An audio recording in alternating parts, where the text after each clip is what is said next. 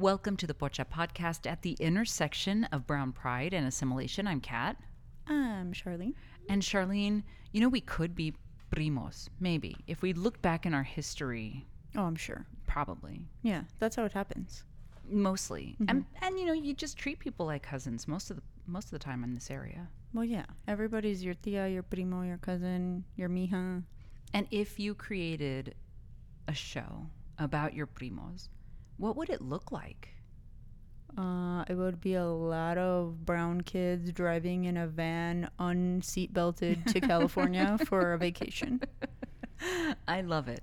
Ours really would look quite like a variety because there are a variety of colors in, especially my mom's side of the family, because that's the side that I'm closest to. Mm-hmm. So there we have some very güero, blue-eyed cousins. We have some darker skin, morenito primos, all of the just everything in between. I'm kind of medium well in the mix. Well, yeah, then there would be my sister in the car, and people would be like, is she someone else's? Did the neighbor's kid get in the van on the way out of the driveway, or what happened here?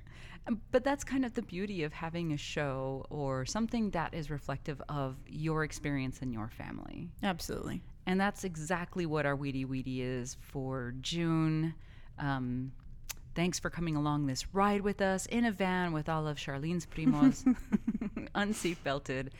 And we are this month going to be Wiri Wiri-ing about the show that's on Disney that's projected to come out. And so far we have only seen essentially a trailer, essentially the theme song for this cartoon on Disney. And it caused a ruckus. The internet is ablaze, Kat, with ruckus. As a matter of fact, we can roast some hot dogs over the blaze that the internet has on how people are upset with. And again, just to reiterate, it's just the theme song that we have so far. We have a trailer. It's, I don't know how many seconds of a preview of this show, and it's enough to stir people the fuck up. And have individuals go do a breakdown, almost scene by scene, to explain the criticism that they have for it. I'm here for it. Are you? I am. Okay. I don't know how you feel about it, and I haven't told you how I felt about this show just yet. First of all, do you still watch cartoons? No. I had to think about it because I don't watch any new cartoons. Like I don't have kids around enough, young kids around enough to watch cartoons. But I do enjoy, and I know how this is going to sound, and when I give my commentary about this preview, you'll understand. I do like Bugs Bunny, and I do like Ren and Stimpy. Oh. And I know the problematic shit that came, especially with Bugs Bunny. Mm-hmm. But the sarcasm and the cross-dressing is, something I find humorous. Yes. Do you still watch? I mean, you have a younger child. So I have a younger child in the house, and she does expose me to the newer cartoons, which sometimes I'm like, what in the planet are you watching? Like, why? What are they saying? And what, I feel totally like I'm in my Senora era talking shit about the new cartoons and the kids these days. But I can't say that I will on my own choose to put on a cartoon. Okay, fair enough. And the cartoons, so I have younger children. Well, younger, they're in their teens. And they still watch, not reruns, but they rewatch some of the Disney movies. So that is on, but I really don't pay attention to it. Quite frankly, I had mostly stopped watching after The Little Mermaid. I did watch Encanto and Coco. But I haven't largely I haven't kept up. I will definitely go see an animated movie. But as for watching an animated series, that's not something I do. But absolutely, the new animated movies come out, I want to go see it. Okay. Yes. So let's go down this rabbit hole because apparently everybody else did on this show. That's dealing. Okay. So like I said, we have only gotten the trailer or preview with the theme song for this show. And really, it opens up and it's a 30 seconds or whatever of the main character, who's nicknamed Tater, talking about how she was ready for summer, and she thought she was going to be all cool and what have you in her hood of Terremoto Heights, and it's kind of ruined because she has all of her primos there hanging out for the summer. Right. Her full name is Tater Ramirez Humphrey, which I find hilarious. So cute. I liked Scooter, and we'll get to the names in just a second. But so that's kind of how it opens up, and it goes through in a very catchy tune, I will have to say. You said you listened to it several times. I did listen to it several times. I could not sing it to you right now, but it was very catchy. So yeah, this little girl, California, in her neighborhood, in her house, ready for summer, and then all of her primos descend upon her, and her life is ruined. Right. What could go wrong, Kat? Oh, where should we start? Just the opening scene with the sign, Terremoto Heights, and the sepia tone overall of the yellow kind of look to it. Those were the first two. Well, no, that's not even true. She opens her mouth and it says, Oye Primos. And that caused, so let's back up and talk about that for a second. Let's go. I will admit that I did not recognize, if I wouldn't have read some of the criticisms, I would not have recognized that Oye Primos was grammatically incorrect unless I sat there and thought about it and conjugated the shit out of the verb oír. I just wouldn't have, that's not something that I would have noticed. Is that something you would have noticed? No. Okay. So the criticism is saying that she should be saying oigan primos because she's doing a plural conjugation. Correct. And oye is singular.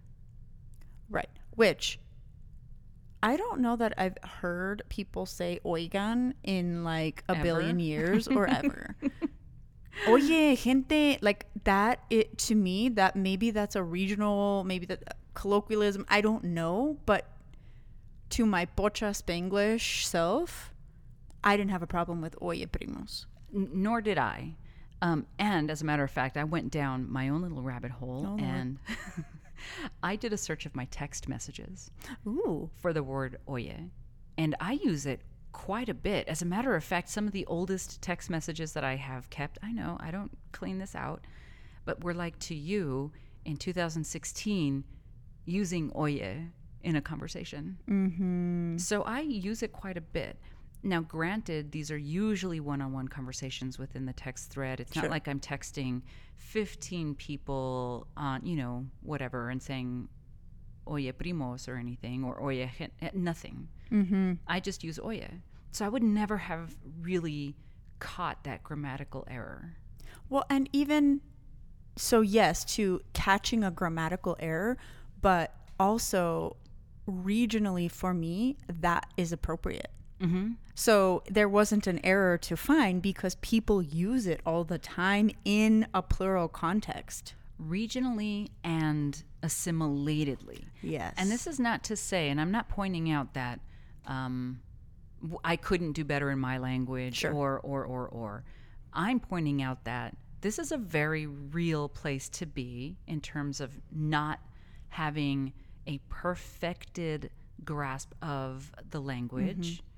Even though that's my mom's first language. My father was fluent in Spanish as well.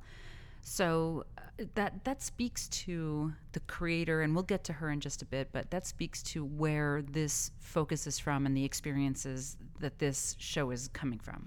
Also, a lot of the criticism that I saw really started digging into the people that are criticizing the show are in or close to Latin America and not assimilated. They're not pochas. They're not Latinos. They are still Mexicanos living in Mexico or Cubanos living in Cuba, whatever. It's not folks that are now in this in-between where oye primos is maybe not grammatically correct, but socially appropriate. Right. And so you went down kind of Twitter space for some of the complaints and criticisms. Oh, I did. And I was looking at YouTube at some of the criticisms that they had online as well, like either breaking it down frame by frame or just, hey, we corrected it for you, Disney.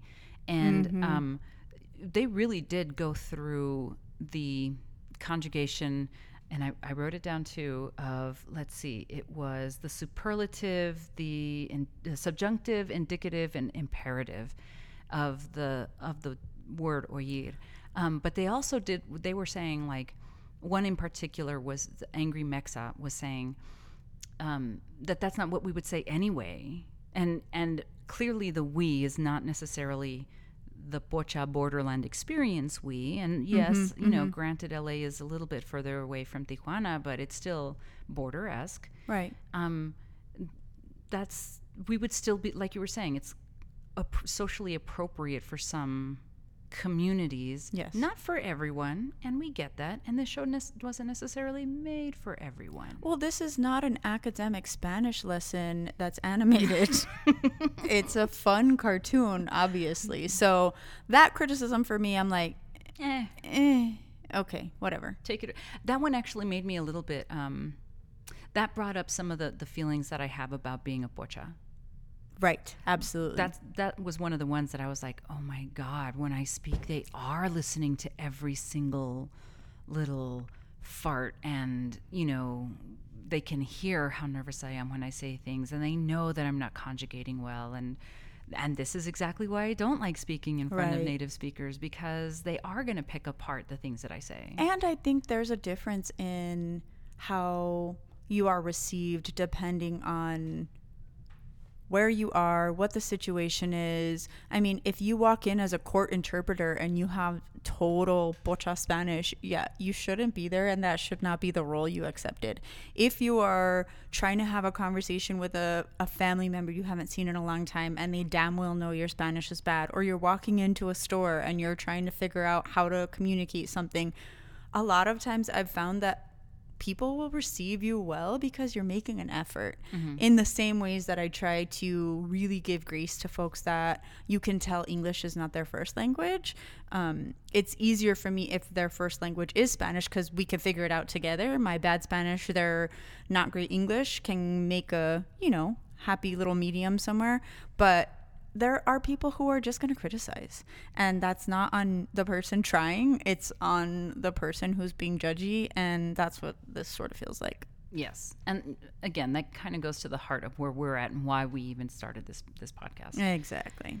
So the second thing that they were looking at was, and I had mentioned it, and I needed to backtrack because it opens up with her mouth opening with Oye Primos. So Terremoto Heights, just the name of and it's supposed to be like a suburb of LA. And there's Highland Park, there's Inland Empire, there's so many other little like neighborhoods and cities clustered in and around LA. And to make up, have a fictionalized place where they live in a state that's known for its earthquakes. And this is one of the ones that I could kind of see where, when they had said that having that as a city name was tone deaf, I kind of get where they're going with this.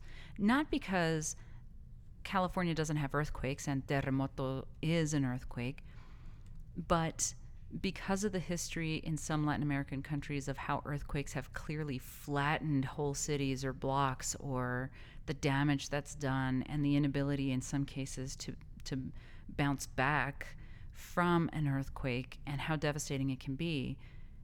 Okay, that one could have been kind of sifted through or gone through a couple more edits, or used another term for earthquake that might not have evoked as much emotion about the terror and the trauma that is an earthquake. I kind of get that one. But that was one of the criticisms, was the name of the suburb itself. Right. So Atheist Bunny, which I'm going to go back and reference later, but said that naming that Terremoto is like naming a town in the USA 911 Hills. So 9/11 Hills. Like, because of the damage that incurred from 9/11. That's what they're trying to equate, right? Right. Okay. But earthquakes happen in LA all the time. It's an act of God. This is not something Mexicans did, Latinos did. It's an earthquake, and they happen. So I get, okay, maybe it could be a little insensitive because earthquakes are not a positive thing, but like, But it's correct in its surrounding. Like in exactly. that setting in It California, happens. It's a real thing. It's a real thing. And I mean, I just want to point out there are lots of cities across the United States that are named weird shit. Like we have a town in New Mexico called Socorro, which means help. Or People are not losing their shit about that. TRC, which was legit named after a game show. They got money to name their city after a game show, Truth or Consequences. Mm-hmm. That's the name of a city in Las Cruces, or in New Mexico. So there are a lot of cities, and we kind of poke fun at some of the ones that we see, like Hershey, Pennsylvania. Right. But that one was probably the closest that I got to. I was, okay, I could kind of see where they're going, and maybe they could have tested that among viewers a little bit more. I don't know. To me, and again, all we have is a trailer. We don't have the full context of this animated series, but it seems to me like the creators are poking some fun and causing a little bit of conversation and chaos in the life that these folks are living, which is a little bit wild. Like, it's tumultuous. And this feels like that lends itself to the name, which I don't think was accidental. So I don't think it's like, oh yeah, let's just say earthquake and like leave it at that. I don't think it was accidental. I think it was very intentional to point at the uncertainty and the volatility of having all these primos running around jacking up your summer. Right. No, that's so totally true, because even one of the things that our kids say, or our parents have said about little kids who are like little terrors, as they call them, remolinos. So they're like little little tornadoes. Right. So because they can be chaotic and messy and leave a path of destruction in their, whenever they're in the living room, and all of their toys and their Legos and all of the things. Exactly. So, okay. I kind of understand where they were going with this, but hearing from you makes it make a little bit more sense. Like, it was intentional because it is a chaotic situation with all the primos. Like, bro, have you ever been on an elementary school field trip? Because let me tell you what. Let me just tell you what. It's a lot. Yeah. Okay, so then the other thing that I had mentioned within the first several frames was the yellow tone of it. Mm-hmm. So I want to get your feel on it first. So you're referencing, and I saw some of the screenshots. People were comparing this yellow or sepia overtone that this trailer has that other cartoons, animated series do not have. Like, there's a clarity. Right. Mm-hmm. So folks were saying it plays into Latinos being dirty, or that there's this haze about their life. Some people were like, maybe it's LA smog, which, you know what? Plausible. That's totally plausible. Right. Environmental justice. Let's talk about it. Where does this happen? Where do we not have clean air? Let's talk about the neighborhoods and the people, the brown and black people that live in those neighborhoods that don't have clean air. I am not. So this is probably one of those things I wouldn't have noticed. Would not have noticed. I don't have an eye for those kinds of things. I don't notice those things until someone points them out to me. I honestly don't know what to make of that one, and I would need to do a little more digging into when this is used, how it's used. I am probably just the super easy audience person that just falls right into the trap of whatever designer set that out for me to fall into, because I don't know that I would have noticed that, and I don't know what to make of that. So I noticed it, but again, when I lived in LA, there were days where you could not see the ocean. Just just a reality. Mm-hmm. And the one thing that I did notice in one of the breakdowns of it on YouTube was that they did side-to-side comparisons of American films made about, let's say, Mexico, and Mexican films made about Mexico. And yes, they were being very specific to Mexico. And there is a yellow tinge in the movies that have been used in the American films depicting Mexican cities. Mm-hmm. So that's a very real thing. Mm-hmm. And I think there is something to that is like, okay, what are you trying to say about a third world like leaning into the third world country stigma, all of the things. So interestingly, that brings up for me an experience that happened not that long ago, driving through El Paso on a road where you can clearly see Mexico, you know, a stone's throw away. Mm-hmm. Like you can see across to all the houses, there's colorful stuff, there's all the things. Mm-hmm. My husband was telling me that he remembers thinking about how the air looked dirtier sometimes just across the border, and that he used to think that in the winter, you know, people burn tires, they burn all kinds of stuff to stay warm, but then he started noticing it also just throughout the year and was like, what the heck is going on? He used to do a lot of work in El Paso, so he would drive out there a lot. Sure. And then spending a lot more time in Mexico because he goes racing out there and does work out there and all the things. He's like, there's a lot more dirt roads. Mm-hmm. And just people driving on dirt roads naturally causes a lot of dust to be in the air. And if you're looking at it from afar, there's this general haze of dust that's in the air because of the dirt roads. So again, is this rooted in some reality that's not a poke at cleanliness, is not a poke at lifestyle or third world country, but just sort of this real experience that someone has equated with being Latino or being in Mexico? Now, I don't know what that says that this is set in LA, but just an experience that this brought up for me. So a couple things of what you were mentioning. One is we would really have to go down not just a rabbit hole, but like do a dissertation on cinematic views of, and I think it would be fair to do like third world countries versus industrialized countries and how they are depicted. Sure. Either made in or made up. But that's like a whole ass, like that could be your PhD thesis on cinema, right? I am not Siskel and you are not Ebert, and we are not doing that. Not at all. No. So just based on a couple of the pictures, it was like, okay, I guess, you know, you can pick and choose from some movies how each of them is depicted based on where they were made. Okay, that. But when you were talking about dirt roads, that was one of the things that came to my mind was like, if someone was filming El Paso or Las Cruces, we would have kind of a haze, not just because of the dirt roads, because we are in a rural area. And, you know, just coming from door to door, from my front door to your front door, we moved from a little bit more of an urbanized to a more ruralized, like you live more in the rural area. So there is more dust and pickup and stuff here. There's also more mosquitoes. I'm going to put in a complaint with you about that. Wow. But also there's a lot of like smoke that happens from, and this happens in LA as well. If there's a fire, you get this leftover smoke in the air regardless. Sure. So those are very real things. And having lived in LA, I noticed the yellow, but I was also thinking that was true to my experience having lived there. It's also true to my experience living here because it is what it is. Right. So that one I was like, I don't know. I think you're being picky pants.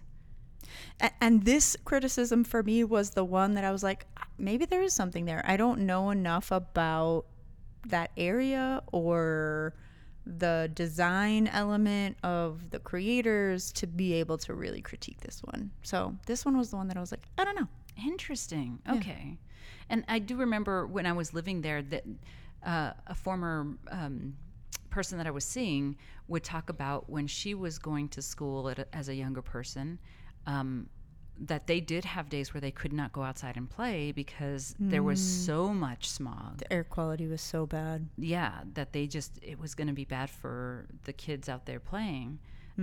So they did have just days that you stayed in. The air quality has gotten better because of statewide emissions for vehicles, all you know, so on and so forth. But it is still not where you can see from a vantage point of, you know, on top of the Hollywood Hills, you still cannot see the ocean on a daily basis. Yeah. So I don't know. That one I was like, if you haven't lived there, maybe this is when you should sit out. Right. Yep. Okay. So that was, and again, I cannot reiterate enough that this is several things in a 30 to 45 second I know. We could be talking about a full length movie right now, but no. So a couple things that were like the shoes on the line. They were mentioning how stereotypical it is for the shoes to be hanging from the electric lines, and it can mean different things in different places. So in some places, it's supposed to indicate if there's a drug dealer. Right. In my neighborhood, it was just like a prank or something. Someone just tossed these shoes up there, or someone did die and they se colgaron los tenis, right? But I didn't think anything of that one either. Like that one wasn't like a blaring, like, oh my God, they're saying something about her neighborhood being unsafe. That was not the indication I got. To me, that was just, oh, that's Copia in El Paso. Yeah, no, not a thing for me. Okay. And I'm kind of going through a couple things that are like quick to go through, because there was one big one that had to do with the names, and that one we could spend a little more time on. So one commentator on YouTube was looking at the character differences specifically between the lighter skinned or the white characters, and then just to say that the main character, her dad is white, her mom is Mexican, and so some of the kids look more like dad or like other cousins who are from the dad's side, and some of the kids are looking more like mom's side. But the show itself is supposed to be multicultural, so there's a variety, a panoply, if you will, of ethnicities, I guess. So one of them was just breaking down, looking from one character to another on how they were drawn differently based on their perceived race or ethnicity. So that one, though, I don't know. I didn't quite follow on that one so much because they all had flaws. It's a cartoon about kids who have braces and pimples. Also, my fully biological sister and I look nothing alike. So genetics are weird, and I won't pretend to understand them and recessive genes and all the shit. God does what he wants to do. I don't know. And again, it's a cartoon. And we don't know who these damn kids are. We have no idea who these damn kids are. It's a trailer. Right. We're making lots of assumptions about what is happening in this little tiny thing. Again, this criticism, I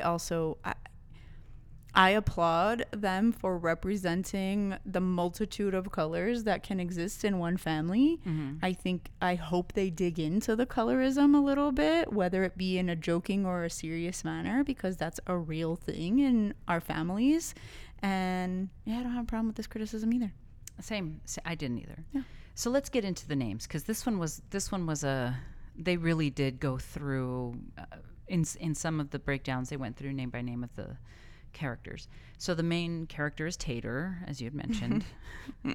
I want to know what her real name is and why they nicknamed her Tater, because this cracks me up. And so these are not in any particular order, because I don't know that they clumped them. It was a trailer. Did they clump them by family? I don't know. Right. So there's Nelly, Bibi, Lita, Bud, Tere, Tabi, Tonita, Chacha, Gordita. There's a big Nacho, a Nachito. And then the first time I heard it, and I had to hear it several times for this one, because this one a lot of people were mad at. The little baby, who by the way has a hearing aid. Oh. I heard Coquita the first time I listened. But if you look at the IMDb, it is Cuquita. And that one was the one that and the Gordita folks had the biggest problem with.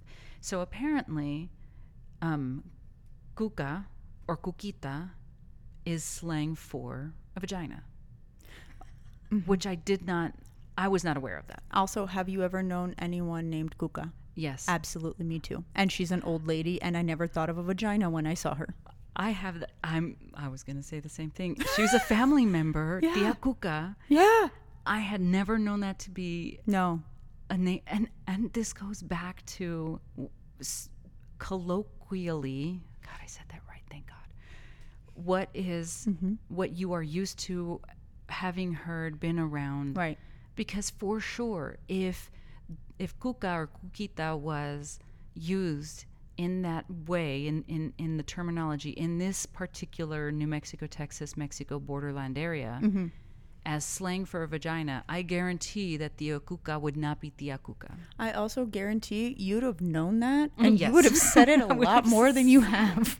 This is the most I've ever actually said her name in my life. Yeah, this, again, just regionally, I think there are definitely differences in slang words and what we say and what we know to mean other things. This, to me, didn't feel like a problem either. Mm-hmm.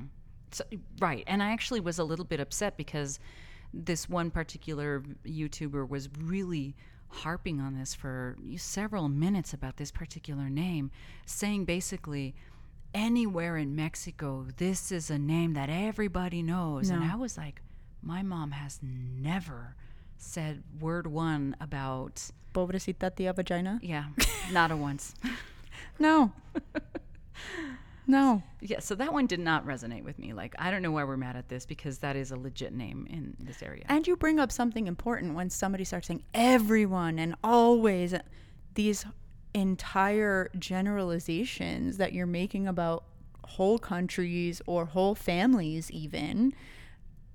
Sometimes know your place and recognize that maybe you don't know everything, and that's okay. And that, so yes, and that brings up to me in my brain, like, but you don't speak for me. Exactly. And my experience.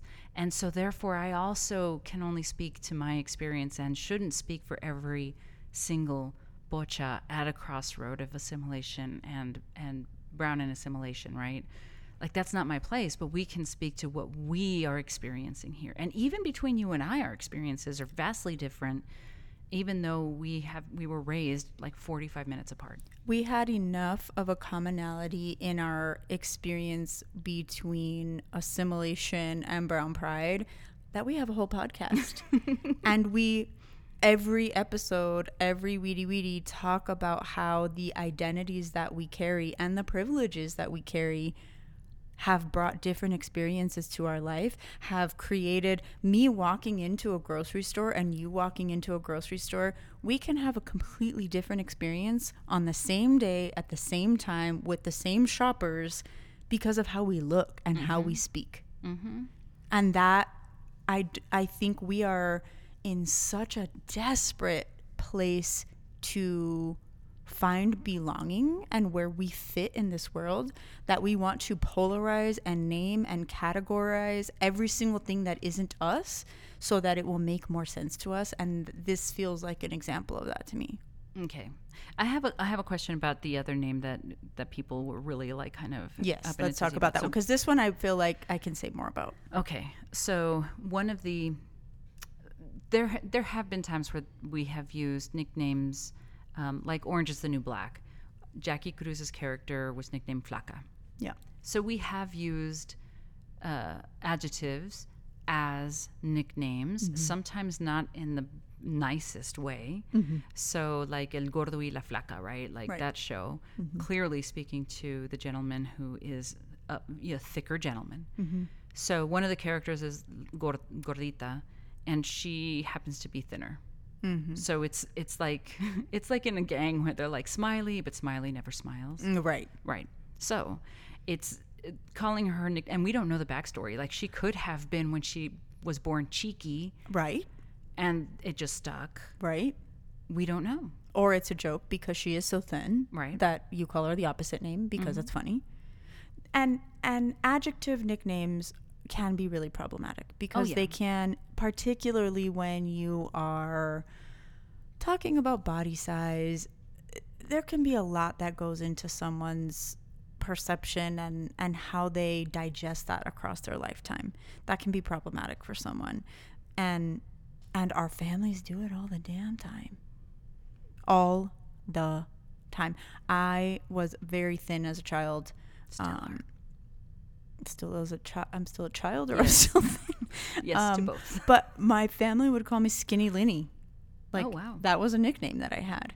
And I think there's more stigma placed on folks that are thicker or larger or have a name that would allude to them being larger bodied. But I never had an issue with that. And that may very well be because there's not as much stigma around stigma around being thin. Thinny, linny. For sure. Okay, so recently, in having a conversation with some of my father's siblings, I had found out, and I'm not going to actually name it because I think it's that terrible in my opinion. Sure. Maybe she grew up with it and was fine with it, but the nicknames that my grandfather had given some of his kids, and I was appalled. Like appalled. Absolutely. Yep. About not just size but skin color. And that's what I was going to say. Holy shit. And so circling back to the show again, 30 to 45 seconds of a theme song. We don't know the history of it. We don't even know if it's going to be addressed in a way where she changes her nickname or asks the family to change her nickname. Absolutely. So we don't know the backstory. That was also not, it wasn't problematic. It also just didn't sit well. It's a reminder that we now are in a better place where we understand the outcomes and long-term consequences of the things that we do as parents, as siblings, as. And so that one is like, okay, hopefully there is a better outcome than just keeping it in as gordita long-term. It didn't make me upset, but it was also, maybe this is a learning moment that they are going to address down the line. And maybe I'm giving them too much credit. Right. Yeah, we don't know. That's the point, is we don't know. And to me, the bigger picture of that beyond the name is, does this, or some of the criticism was that this is feeding off of cliches and stereotypes. Right. For me also, many stereotypes are rooted in reality, and this is one of those. Do you have a cousin named Gordita? Probably. Flaca? Probably. Chata? I do. Like, it happens. Is it right? Is it wrong? That's a different conversation. And how they handle it on the show, to your point, I'm very interested in now. But as a stereotype, maybe, but it happens. Right. In my literal family right now today, I have names in my phone and I probably don't know their birth names because I have never heard them spoken out loud. Same. Yeah. For a lot of my older family members, not as much the younger ones. Yes, true. But I don't, even if I tried to look up my Tia Cuca's obituary, I would have no idea what her first name is. Stop saying vagina on this show. If I, we're going to have some feedback on Twitter. Ooh. Did you count how many times I said Cuca and Cuquita? Wow. 21, 22. It's too much. All right, so let's talk about the creator for a second, because we were just talking about the Pocha podcast and our experiences and what we bring to the show. So the creator, in an interview that I had heard with her, and her name is Natasha Klein. First off, she's previously worked on other animated shows. She had an opportunity to bring this show to light, which is based on her experience with a white parent and a brown parent living in a suburb of California, or of Los Angeles, and her experience being raised in a multicultural family, very similar to the characters that are on there. In fact, she said there was more. She whittled it down to the 12 that are in there.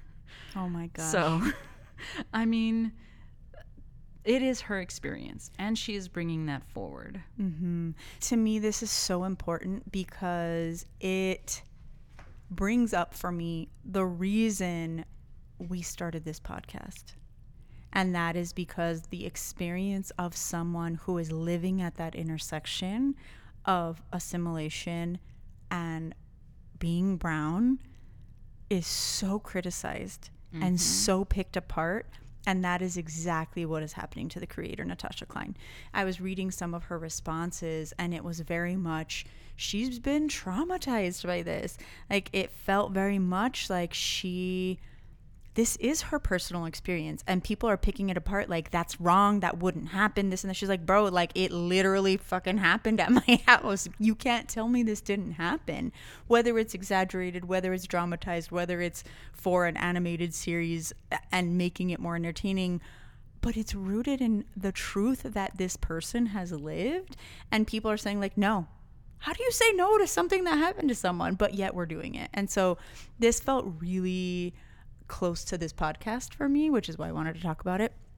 One of the other criticisms that I read was that, again, by this whoever atheist bunny, I was gonna say Bad Bunny, but that's that's not it. Is full houses don't happen anymore. What? Like this just doesn't happen. I'm like, you know what? I am so excited for you that in your place as a multi-generational citizen or person living in the United States, that no longer has to be your experience living here. Come to New Mexico. Right? I was just going to say, not even 30 minutes away from us, within the exact spot that we're sitting in right now, we have colonias, which are places that don't have running water and no electricity, but people live in these communities. So talk to me about not having generations living together in one place. Talk to me about generational housing is the way thing. people survive in our communities. To this day, absolutely, we can throw a rock and hit a house where multifamily housing is happening. Mm-hmm. This is real. This may not be, again, your reality. Don't pretend you speak for all of us.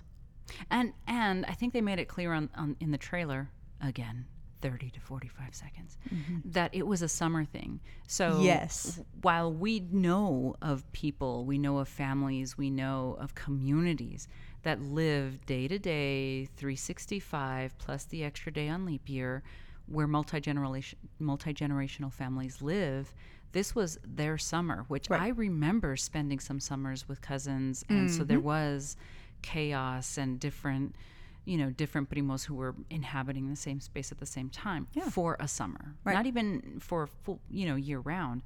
So it not only happens, it happens day to day in some communities. And yes, and going back to the creator, this happened to her. Mm-hmm. So she's not, maybe the storyline fits in with a stereotype. That stereotype is rooted in some kind of reality because we see it every day. Doesn't this go towards the thing that we are trying to fight against all the time in terms of white supremacy, which is someone else telling our own stories, narrating our own stories? Except in this instance, it is our own people trying to over narrate or create or correct something that has actually happened to us.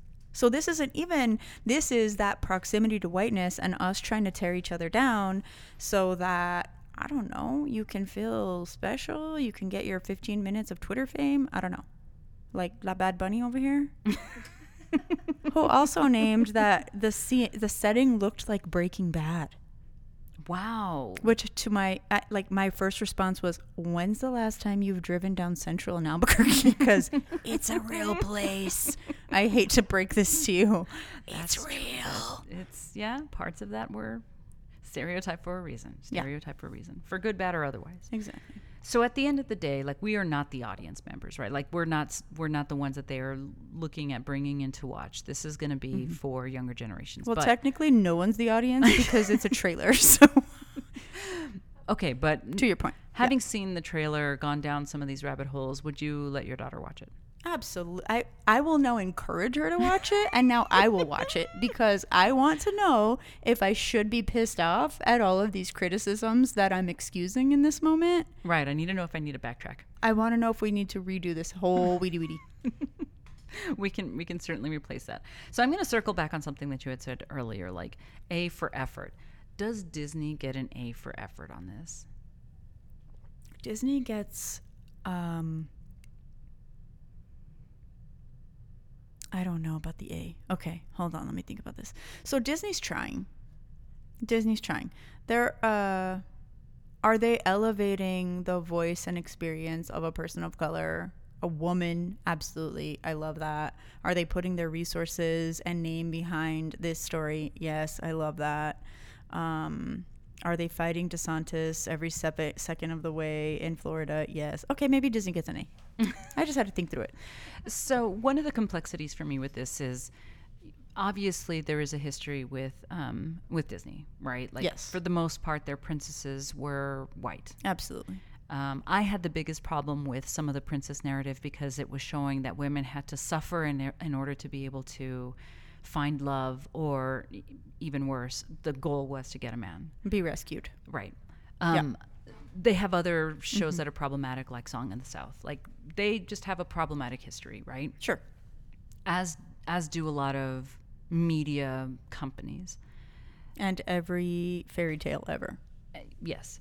and even in recent history, they tried to copyright, trademark Dia de los Muertos, right? So they have a history. It's not like it's back in the 60s or earlier for these shows or these problems. Recent history. They also have resources, like you said, to uplift different stories, different storylines, different storytellers. And this is one of those areas where A for effort in finding someone who has been doing the work on different animations and bringing that story forward, because it is a story that is shared, even if not all of the commonalities resonate, right. Or even if some of the characters or whatever resonate with different Pocha folks across the country, right? The one thing that I would say is they also have the resources to be vetting some of this before it goes up. So, and by that, what I mean is, not that I would have wanted her to change her experience, Natasha, to change her experience and how it's seen. However, they do have opportunities, especially in LA, in that market, to have just viewers watch the trailer, get some feedback on it, and see if the creator wants to make any changes based on feedback. Again, not like we're trying to force her to change her narrative or her experience, but certainly trying to test the waters and see what kind of outcomes can happen, because we do that all the time for movies. There have been some movies that have several endings, and then they test it with audiences, figure out which one sells, and they're like, bingo, we're going to go with, ending A. So that is the one area where I'm like, okay, you get an A for other areas, even with the problematic history. And in this one, I think you could have spent a little bit more time, again, not to change her experience, because I bet you $100 that if the story was she took it to test audiences and had to scrap it and change the whole thing, then those same people who were mad about what we're seeing now would be mad that Disney was making her change it. That's what I was just going to say, is even then, I think, first of all, if that happened with every Black-centered or Latino-centered, or even say Res Dogs, which is one of the few Indigenous-centered shows I can even think of, I don't think they would ever make it to market. Because who's your test audience? Who are you looking to have approval? Probably not black and brown people. So I don't know if those would have ever made it to production if these test audiences were not maybe big enough, culturally diverse. I don't know. I also think at the end of the day, like, there are people that are obsessed with the Kardashians. Oh, God. I will not watch 4 seconds of that shit because I cannot stand it. There are people that hate the show Schitt's Creek. I will rewatch it as background to my workday because I find it mindless and hilarious. Not everything is for everybody, and that's okay. Don't fucking watch it. That's how I feel. And if there's enough of an audience that gets behind it, that relates to your story, that is saying some of the same things that we are saying, then it'll be enough of a success to have a few seasons and move forward. And that, is what I hope for Natasha Klein. That is what I hope for this Disney taking a chance. Could they have done more research? Maybe. What would that have looked like? I don't know. I don't trust that process if Disney's running it either. So maybe that's a whole other conversation. So good point, Kat. I just don't know that if look at the people who are judging the Academy Awards, the Oscars, like we always say there's not enough representation. Well, why? Because who are we trusting to judge our experience, to represent our experience? They're not our people. They're not going to see it in the ways that we see it. So I don't know about that one. Good point. Interesting.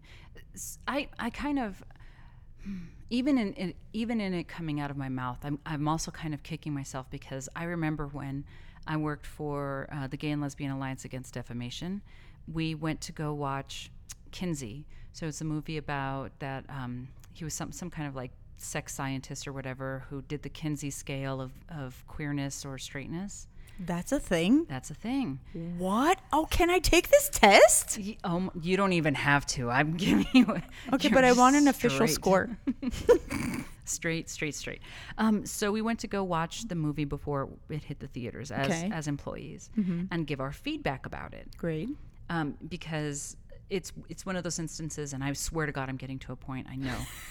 So it's one of those instances where it's a story with a queer lens that wasn't written by queer individuals, and it was written for a broad audience. Right. But obviously, GLAAD being the organization that it is, that's its whole mission, is to evaluate if representations from the queer community are done in such a way where, by straight, for straight audiences, okay, you got it wrong, right? Mm-hmm. So even in talking about the ability that Disney has to test run just the theme song and this 30 seconds of a trailer, I'm even going back on that and even backpedaling now, because it's like, it wasn't a multicultural family story that was made by a white person for a white audience, or even a wide audience. Mm-hmm. It was a show that was created from a brown person's personal experience.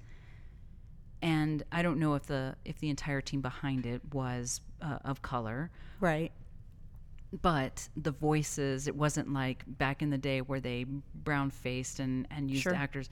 The voices I looked at that they had are people of color, so on and so forth. So I'm kind of backpedaling even on that, because it's like, okay, but then, like you said, who is the audience, and would the creator wouldn't Tasha even be like, okay, let's test it and see if I need to change things, because what if she just doesn't want to fucking change the representation of her experiences? Yeah. But not everyone's going to be happy.